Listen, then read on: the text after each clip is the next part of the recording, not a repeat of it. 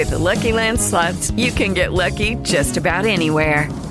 This is your captain speaking. We've got clear runway and the weather's fine, but we're just going to circle up here a while and get lucky. No, nothing like that. It's just these cash prizes add up quick. So I suggest you sit back, keep your tray table upright, and start getting lucky. Play for free at LuckyLandSlots.com. Are you feeling lucky? No purchase necessary. Void where prohibited by law. 18+ terms and conditions apply. See website for details. Lucky Land Casino, asking people, what's the weirdest place you've gotten lucky? Lucky? In line at the deli, I guess? Aha, in my dentist's office. More than once, actually. Do I have to say? Yes, you do. In the car before my kids' PTA meeting. Really? Yes. Excuse me, what's the weirdest place you've gotten lucky? I never win and tell. Well, there you have it. You can get lucky anywhere, playing at LuckyLandSlots.com. Play for free right now. Are you feeling lucky? No purchase necessary. Void where prohibited by law. 18+. Terms and conditions apply. See website for details. Chapter 3. Mrs. Dashwood remained at Norland several months, not from any disinclination to move when the sight of every well-known spot ceased to raise the violent emotion which it produced for a while, for when her spirits began to revive, and her mind became capable of some other exertion than that of heightening its affliction by melancholy remembrances, she was impatient to be gone, and indefatigable in her inquiries for a suitable dwelling in the neighbourhood of Norland, for to remove far from that beloved spot was impossible. But she could hear of no situation that at once answered her notions of comfort and ease, and suited the prudence of her eldest daughter, whose steadier judgment rejected several houses as too large for their income, which her mother would have approved. Mrs. Dashwood had been informed by her husband of the solemn promise on the part of his son in their favour, which gave comfort to his last earthly reflections. She doubted the sincerity of this assurance no more than he had doubted it himself, and she thought of it for her daughter's sake with satisfaction, though as for herself she was persuaded that a much smaller provision than £7,000 would support her in affluence. For their brother's sake too, for the sake of his own heart, she rejoiced, and she reproached herself for being unjust to his merit before, in believing him incapable of generosity. His attentive behaviour to herself and his sisters convinced her that their welfare was dear to him, and for a long time she firmly relied on the liberality of his intentions. The contempt which she had, very early in their acquaintance, felt for her daughter-in-law was very much increased by the further knowledge of her character, which half a year's residence in her family afforded, and perhaps in spite of every consideration of politeness or maternal affection on the side of the former, the two ladies might have found it impossible to have lived together so long, had not a particular circumstance occurred to give still greater eligibility, according to the opinions of Mrs. Dashwood, to her daughter's continuance at Norland. This circumstance was a growing attachment between her eldest girl and the brother of Mrs. John Dashwood, a gentlemanlike and pleasing young man, who was introduced to their acquaintance soon after his sister's establishment at Norland, and who had since spent the greatest part of his time there. Some mothers might have encouraged the intimacy from motives of interest, for Edward Ferrars was the eldest son of a man who had died very rich, and some might have repressed it from motives of prudence, for, except a trifling sum, the whole of his fortune depended on the will of his mother. But Mrs. Dashwood was alike uninfluenced by either consideration. It was enough for her that he appeared to be amiable, that he loved her daughter, and that Elinor returned the partiality. It was contrary to every doctrine of hers that difference of fortune should keep any couple asunder who were attracted by resemblance of disposition, and that Elinor's merit should not be acknowledged by everyone who knew her was to her comprehension impossible. Edward Ferrars was not recommended to their good opinion by any peculiar graces of person or address. He was not handsome, and his manners required intimacy to make them pleasing. He was too diffident to do justice to himself, but when his natural shyness was overcome, his behaviour gave every indication of an open, affectionate heart. His understanding was good, and his education had given it solid improvement. But he was neither fitted by abilities nor disposition to answer the wishes of his mother and sister, who longed to see him distinguished, as they hardly knew what. They wanted him to make a fine figure in the world in some manner or other.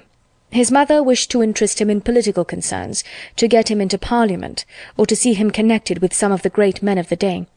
Mrs. John Dashwood wished it likewise, but in the meanwhile, till one of these superior blessings could be attained, it would have quieted her ambition to see him driving a barouche. But Edward had no turn for great men or barouches. All his wishes centred in domestic comfort and the quiet of private life. Fortunately, he had a younger brother who was more promising. Edward had been staying several weeks in the house before he engaged much of Mrs. Dashwood's attention, for she was at that time in such affliction as rendered her careless of surrounding objects. She only saw that he was quiet and unobtrusive, and she liked him for it.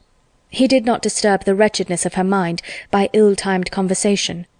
She was first called to observe and approve him farther by a reflection which Elinor chanced one day to make on the difference between him and his sister.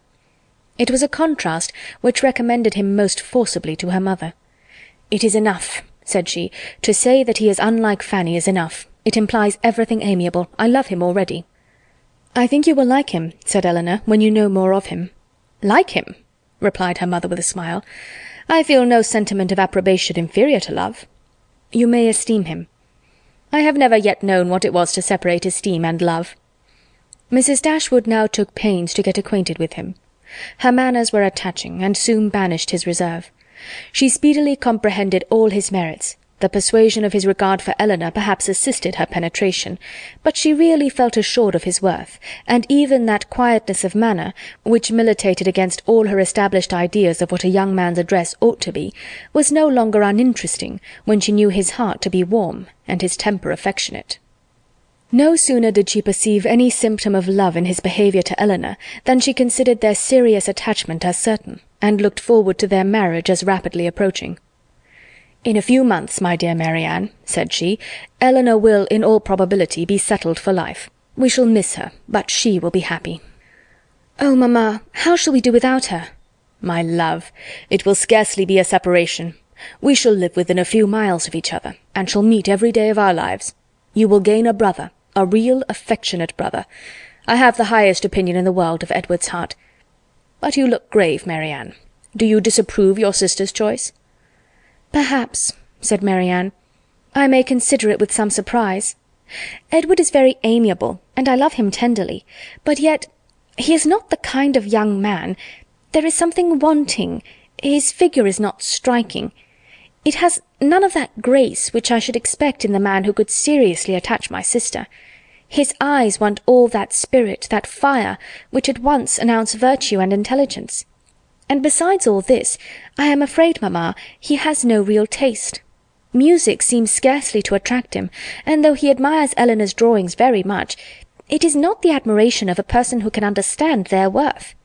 It is evident, in spite of his frequent attention to her while she draws, that in fact he knows nothing of the matter. He admires as a lover, not as a connoisseur. To satisfy me, those characters must be united. I could not be happy with a man whose taste did not in every point coincide with my own. He must enter into all my feelings.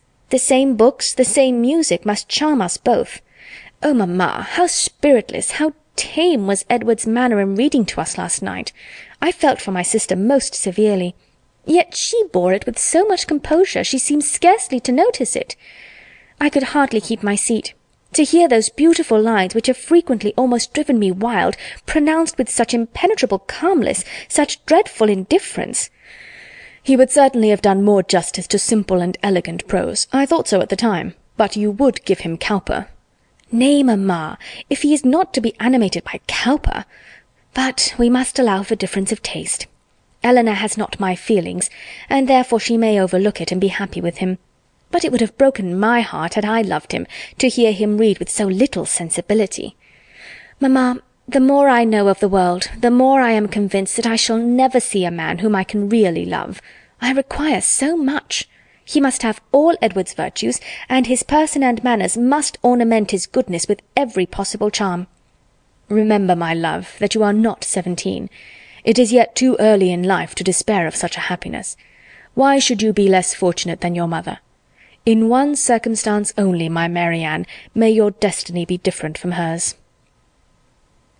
End of chapter 3. Bring stories to life for the young listeners at soulgoodbooks.com. With a $10 monthly subscription, access a world of ad-free audiobooks suitable for children and students. Foster a love for listening at soulgoodbooks.com. Experience the best in relaxation and entertainment with Saul Good streaming at saulgood.org.